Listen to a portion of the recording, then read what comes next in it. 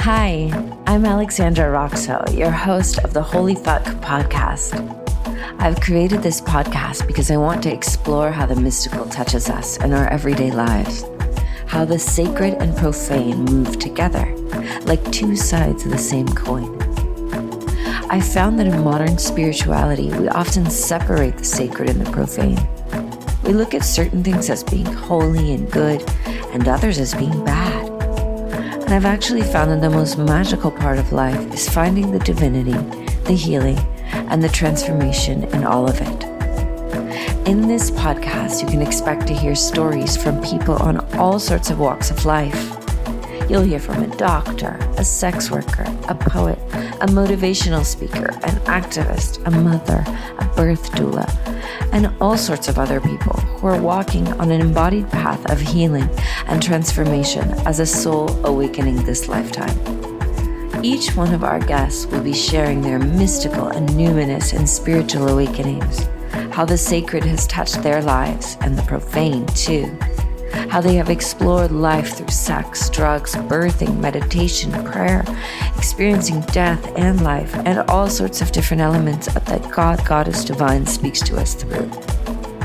If you found that you're also a rebel mystic who doesn't just fit into the simple ideas of good and bad of spirituality, but sees the nuance that life has to offer us, then I hope you find a home with me here in this podcast. Enjoy. Hi, everybody. This is Alexandra Roxo, your host of the Holy Fuck podcast, and I am here with my second solo cast for you today. And so, as I promised before, that I was going to talk about my favorite rebel mystics, poets, writers, those off the over-tread, is that a word? Highly tread spiritual path. And it's funny because the first thing that popped in my mind as I've been in this deep contemplation around The Handmaid's Tale is, what an incredible rebel mystic is the character of June Osborne in The Handmaid's Tale. Because I was watching the episode that I watched yesterday, and she didn't lose her faith in God. And there's this moment where she's with this other character, Janine, and Janine says, God would not do this to us. God would not kind of put us through this or something like that. It's like we must be shunned by God or forgotten by God because we're suffering, right? And June says that's not how he works. And I thought that was such a bold claim. In that moment in time in the show, you're essentially getting a picture of the wheel of samsara. And you have one person who is coming with a traditional kind of a thought based about good and bad. And if you do something bad, you're going to be punished. So we must have done something bad because we're being punished, right? And then you have this character of June Osborne who comes with this nuanced perspective, like it doesn't work like that. If you're having a shitty life, a shitty time, it's not because the universe is trying to spite you. It actually may be giving you a gift because it's creating and molding and crafting the soul that you are. If you didn't have any contrast to craft you, to chip away at you, to mold at you, you may be kind of just a blob of a soul. And in that moment, there is such of a rebel mystic wisdom. There's such a deep spiritual wisdom. Like, it's not how it works. And so many of us probably were raised with that line of Western spiritual or religious thought that's like, hey, like if your life sucks, you probably did something wrong, or it's probably your bad karma. But when we flip that perspective, we can actually go, wait, this may be because I did something right. This may be because I want to know the depths of my soul. So I'm asking life to come at me with a bunch of swords and like sort of chisels and hammers so that I can know myself more deeply so that I can be crafted and molded and sculpted more deeply. So you may walk by a houseless person on the street and think, a traditional kind of Western, or I don't even know if it's Western or not, but a mainstream, will say, spiritual perspective would think, they must have had a bad karma or something, right? They must have a bad karma. They must have did something last life. We must have did something better because we have the house or a car or the money or whatever. But it's not like that. If we look at what June Osborne said, we can go, wait, they may have asked for that soul-making experience from life, right?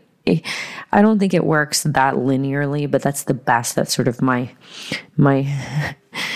basic mind can come up with to explain.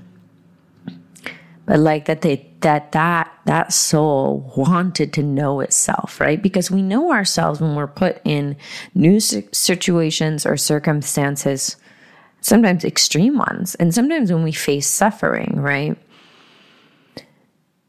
You can say that you're a quote unquote spiritual person and, kind of be spiritual, like in your home, in your nice city, and your nice, with all your conveniences and but it's the question of who do you become when your house is gone, when your lover is gone, when you're ill, when you're broke.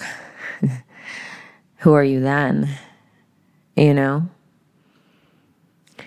And so in that moment in The Handmaid's Tale, I really was like, she is a great character who's like a spiritual rebel, mystic, who sees beyond that programmed way of thinking, like, the pretty girl with the money must have done something better than me. She must have done something right.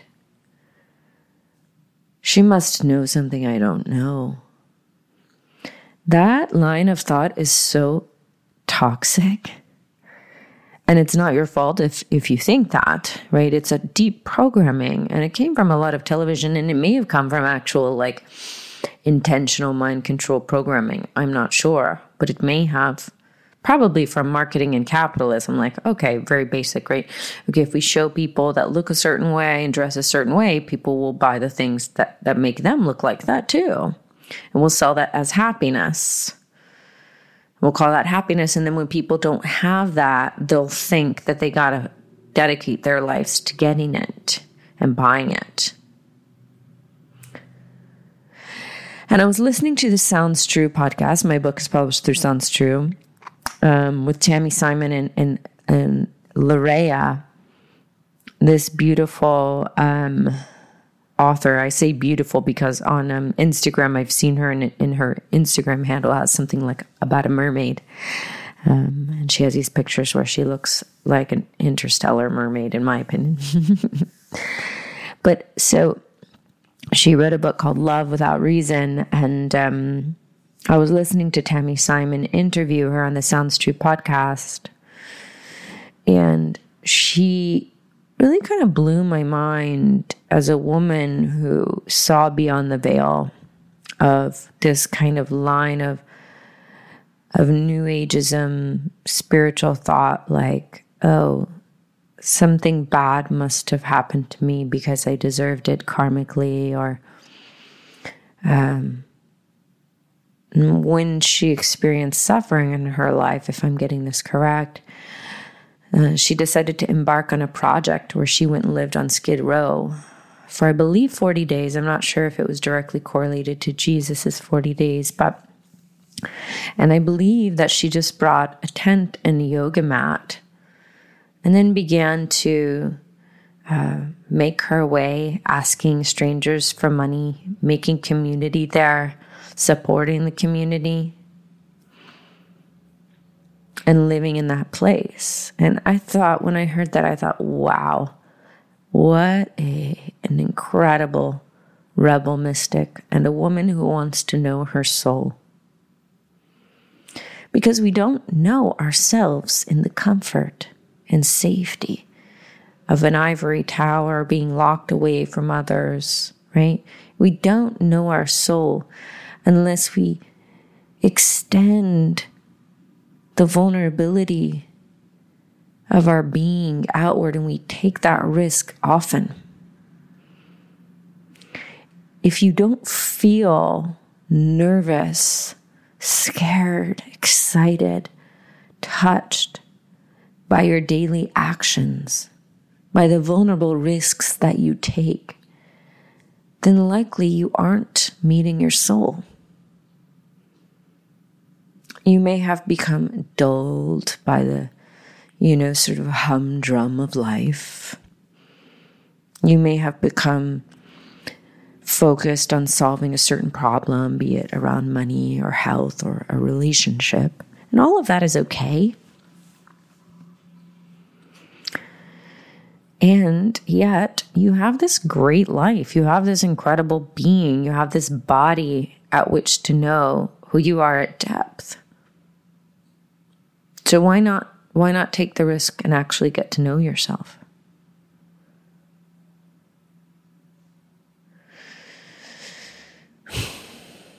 This is, for me, what spiritual growth is. And that's why, for me, I don't like to stay sort of lingering in comfort for too long.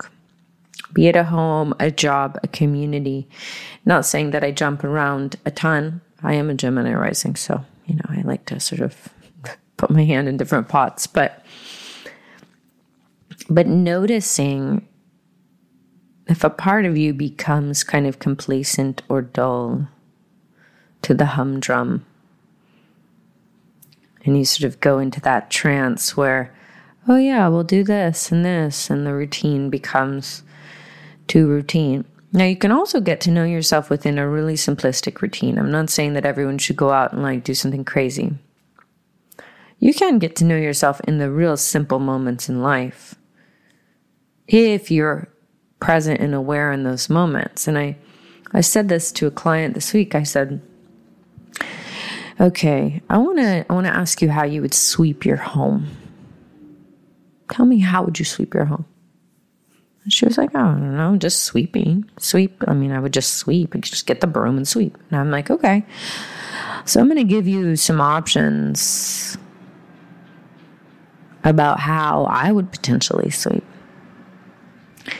And the first thing that came to my mind was a woman who is in some dewy, moist Latin American country, kind of maybe like one of the women in my family in Brazil. Though I'm not sure if they did much sweeping, but there's an outside veranda, and there's music playing, and she's wearing a little dress, and there's the smell in the air, and the music is kind of going through her body as she's sweeping with this feeling in her heart of, my beloved is coming home, my man's coming home, I'm going to make the house so yummy for him. Oh, just love is present, right? A really particular how to sweep.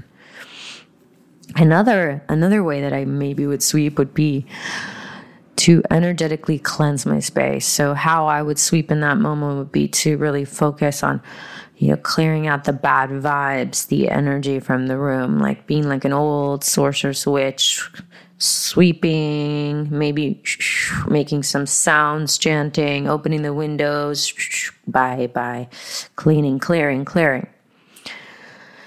So the reason that I tell that story is because it's not about what you do in this life. It's how you do it. It's what you bring to that moment. And we often get really entranced on the what. What is my job? What's my body type? What's my bank account? And we don't think about the how, right? In that simple act of sweeping, there could be a multitude of different intentions, vibes, embodiments, energies, whatever you want to call them, experiences. We can take out all the woo, dry it up, ring it out, just say experiences. The experience of sweeping could be many, many different things. So when I talk about you knowing your soul and you getting to know the depths of who you truly are before you die, I don't mean, I got to become Joan of Arc or Mother Teresa. It doesn't have to be dramatic. Sometimes the risk that you take is simply with your beloved. When you're making love, looking into their eyes and taking a breath and softening and feeling how you could make love with your eyes closed or your heart sort of closed and sort of be in the shallow, but bearing the vulnerability of looking into their eyes and letting them see you, know you more deeply. So it's easy to let years go by and you don't really bear your depths to anyone, or maybe just to like your parents or your family who you already feel comfortable with. They know you. They're not going to kick you out the door. They love you.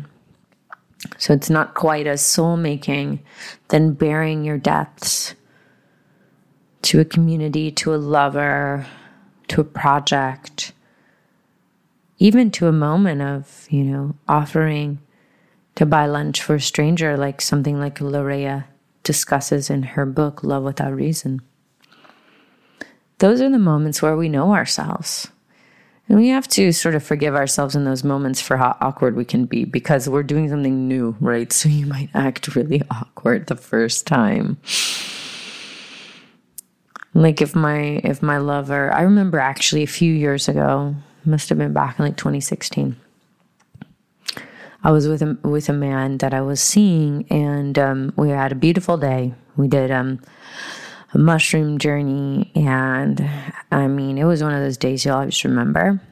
And in the evening, he drew us a bath and put like rose petals and rose oil in there and like candlelight. And we were in the bath together, and he said, "Will you sing for me?" And in that moment, I couldn't sing for him. I was too embarrassed. I've been told my whole life that, like, my dad used to say always that I had a terrible voice, and I couldn't sing for him. I was like, no, I'm sorry. And he sang for me, and it was so touching and so beautiful. And that was an opportunity to bare my soul, to know my soul. And I didn't take it. At that time, I probably thought I was too cool or, But with my partner now, I sing to him all the time. And it's so satisfying. But now I've got comfortable with it. So it's less like soul bearing. There are other things that maybe are more vulnerable. And that's what happens as we grow, right? Like the me 5 years ago was afraid to sing. And the me now may be afraid to sort of lean on someone or ask for help or, we all have these places. And it's a good thing to just ask yourself, what are you afraid of showing? What are you afraid of being honest about? Where is that tender place in your own soul? Is it in being loved and being supported and being seen and being heard? Is it in giving? Is it in sharing? What masks can you take down to reveal the vulnerability of your true soul before you die? So that if you took your little cutie pie personality and put it in a box and said, "Bye, girl," who would you be? Who would you be? Take your clothes, take your makeup, take your social media, take your personality, take where you went to college, put it all in a motherfucking box. Because that's not you, that's personality. That's not you at depth. That's surface you, which could change in a moment. So it's not really you know what I mean? It's like, it's you today, cool, totally. But you can cut your hair and be a slightly different personality in a few years. So who are you at depth? That's what I'm interested in knowing. And that takes having these moments in life where you risk bringing that out and letting that be bigger than your personality. I don't mean bigger as in louder. I mean more at the forefront of the experience you're having. Or you just live life from that comfortable personality space. Okay, cool. I've just established who Alexandra is. Okay, she does like this, and sometimes she's like this, and she usually dresses like this, and da-da-da-da. Cool. Great. I'm comfortable with that. Fabulous. I sort of know in the back of my head what she does or doesn't do, or does or doesn't talk about, right? Oh, great. Safety of this identity. How do I grow from there? How am I really knowing myself from there? It's when I say, oh, I know I usually don't sing for strangers, but I'm going to.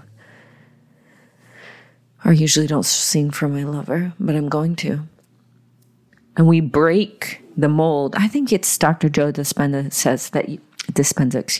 says you break the habit of being yourself. I'm not really sure what his whole thing is, but I love that phrase. And then when we break the habit of being ourselves, to use his phrase, because again, I don't know much about his work. But when we break the habit of being ourselves, we get to know our true selves. And there may be pieces in there, like little shards of glass that need to be picked out, right? In the revelation of, let's say, my song and singing to that lover, I may find the pain that I stuffed down when I was told that I was a terrible singer when I was younger. And so part of maybe why I don't want to sing is because I don't want to feel that pain. So in this sort of coming out of our comfort zone personality, behavioral patterns, we also risk letting there be pain or grief that comes up. What about the grief for all the times that I didn't sing? That I was nervous, self-conscious, self-critical. So then in my process of coming into singing, that stuff may come up. And that's enough to keep most people avoiding these moments, to be honest. It's like, oh shit, somewhere, you know, whether it's conscious or not, that if you open some of those soul doors, there are going to be some feelings. And some of them might not be quote unquote positive. They may be ugly and messy, which is another trope of mainstream kind of spirituality, is like that it's not okay to not feel good, or it's not okay to have yucky feelings or to be messy and to feel kind of like unraveled. And then you've got to have it figured out. And that to just be in the I don't know why we're here. I don't know who I am. I don't know. That is actually so sort of gauche in the sort of modern arena. It's like, no, I know how to heal you, and I know how to heal myself.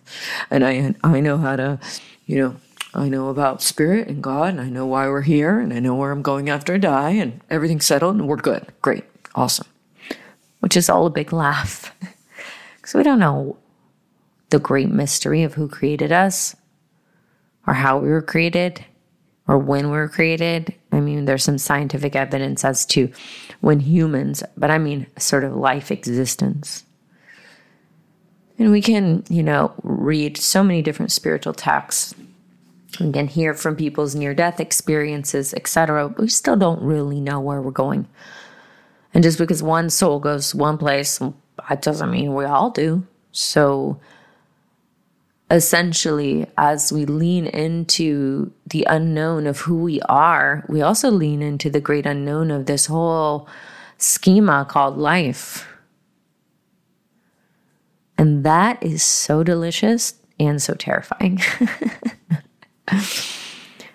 So I'm always wary of the people that, that they know everything. They know where we're going, and they've got the answer through their spiritual practice and their religion, and they know how to do it, and they know what to do, and da-da-da-da-da. And they've got everything's planned. I'm sure I've been that person at times too, but I'm always wary of that. And coming into the childlike awe and wonder is coming into the I don't know. And the mystery and bowing to that great mystery. Because it's so magnificent. It's so magnificent. I watched The Truman Show recently on an airplane. And it just, I loved it. And it just struck me, right? Like you have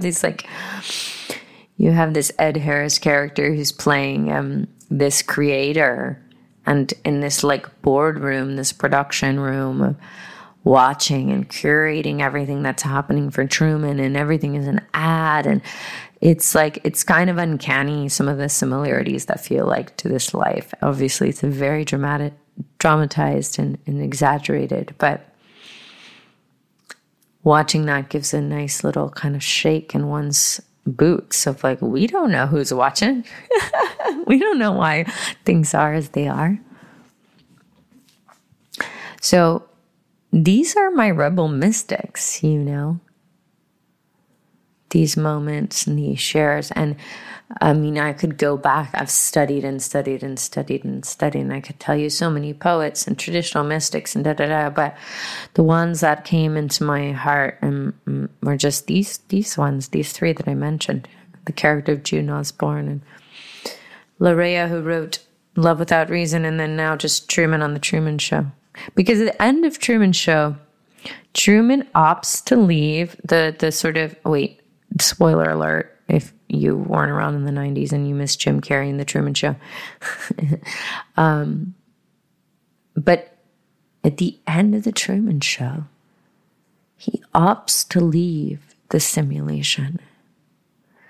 So there's this perfect, safe, beautiful little comfort bubble of life and people that love him, but he opts to leave into that which we call reality, but into like the wider world where there's a lot of pain and sorrow and disease and suffering.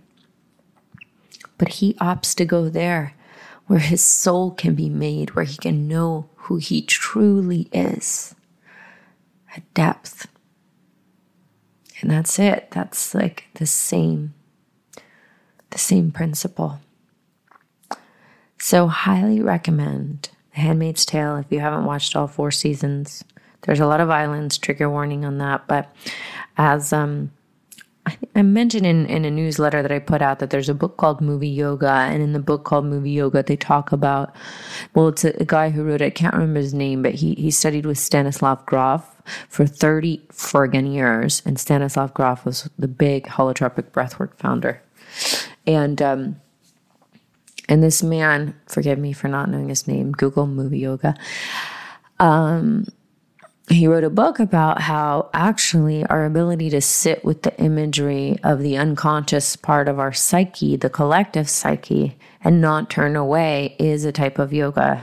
It's like, our fear of certain elements of humanity actually create a divide and a shadow. They create a shadow. We put it in shadow. And another great rebel mystic, I'm just going to add one in, is Alejandro Jodorowsky. And there's a documentary that I watched last week called Psycho Magic, and it's based off his book Psycho Magic. And there's this moment from one of his films that he shows in the documentary where this little boy wakes up at night crying, and he's like, "Mom, the darkness is coming to get me. It's so dark at night." And the mom is singing opera, and she paints him with a black paint and says, "Now you match the night sky.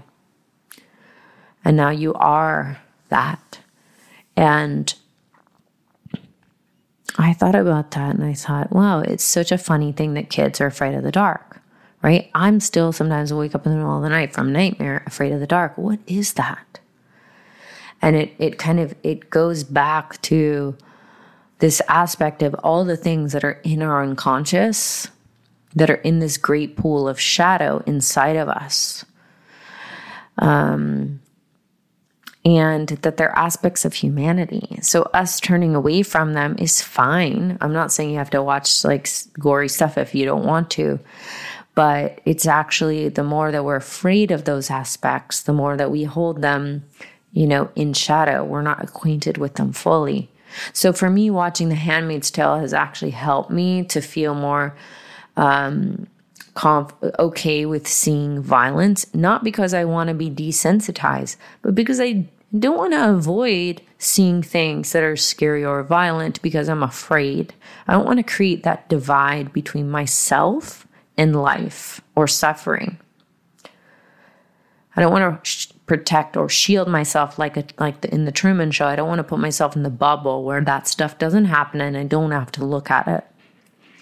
So you can titrate how much of that you're able to consume. I mean, there's phases in my life where I can't watch any of it, and that's fine. And right now, I'm able to watch The Handmaid's Tale. And I actually fast forwarded through like a torture scene. I was like, I cannot watch that. Definitely not. Hard no for me, even if it means that I'm, less spiritually advanced. Because essentially we're facing our death. We're facing the concept of death. We're facing the God of death. In those moments where we see torture, where we see, and it's coming obviously from malevolence in those moments, let's say where we watch torture or something like that, but it's calling forth in us this fear of pain and death. And so for me, when I saw the torture scene coming up, I was like, I can't watch that. That's where I'm at spiritually. My fear of my own pain and death is still there, and so there's something to that. And I'm not meaning to oversimplify it here. I would recommend you watch Jodorowsky's Healing Magic or Psychomagic. I'd recommend that you pick up the movie yoga book. Tell me about it. And feel into your own journey, and with in regards to watching or consuming content that's violent. And also just noticing, like, where am I able to look towards the suffering of this world and where am I not? And that's okay. It's all okay. Like, wherever you are on your path is totally okay. So okay. But Jodorowsky is another one of those very transformational energy. Like, there's a scene in that film where he has a man who's a heroin addict who's healing from heroin addiction. He buries him naked and then puts this glass bowl over his head with holes in it so he can breathe, and then puts raw meat all over the top layer of the earth, and then vultures come. And the man is watching because his head is the only thing that's not buried. And it's in this glass thing, so the vultures can't pick at him. And then that's how he faces his mortality. That's how he faces death, essentially. And it feels like he experiences a rebirth. And people can experience other kinds of death experiences, say in like an ayahuasca ceremony or even in a other type of psychedelic or psychotropic or plant medicine experience. And sometimes after that, you feel less scared of death or pain or violence. Another process of really soul making, being able to sit in that space. And there are practices in the Tibetan Buddhist tradition where you visualize feeding your body to demons. And it's very, another kind of similar concept, not being afraid of death or of scary things. That's called the Chud practice. And you can read about that, I'm sure, online if you're so inclined. And there's a great book called Feeding Your Demons by Lama Sultan Alion, which I studied with her. I've taken her course on that, and it's also really beautiful in terms of facing our internal demons. So these are all rebel mystics. Rebel mystics. Those willing to sit in the uncomfortable places. Those willing to grow. Those willing to face death, pain, soul making, bearing the vulnerability of one's soul. So I hope some of this conversation today has inspired you, just maybe as food for thought, and just a place for you to feel into where you are with all this, what inspires you, where you bear your soul. Maybe you'll go watch some of those movies. I love movies and books. I'm such a, I love the imagination. So I'll always recommend those things to you guys here. And if you're not on my mailing list, I also send out playlists and also lists of films and book recommendations every here and there as well. Okay, everybody. I hope you've enjoyed this solo cast episode of Holy Fuck. If you did, please do the little subscribe-y or write a review. I'd appreciate that. I don't really know why. I'm not trying to make money off this or anything, but it would just be a way to engage with how you feel about the podcast. So mainly for me and my heart, and that's great. All right. Thanks, everybody. Thank you so much for listening to today's podcast. For more, follow me on IG at Alexandra Roxo, and you can get on my mailing list where I send poems, practices, rituals, links to upcoming retreats and events, and all kinds of goodies. And if this podcast has touched your heart, please let us know. Please write us a review, give us a 5-star rating, all that. It means a lot to myself and everyone involved. Big, big love, my darling. Have a fabulous day, and see you again very soon.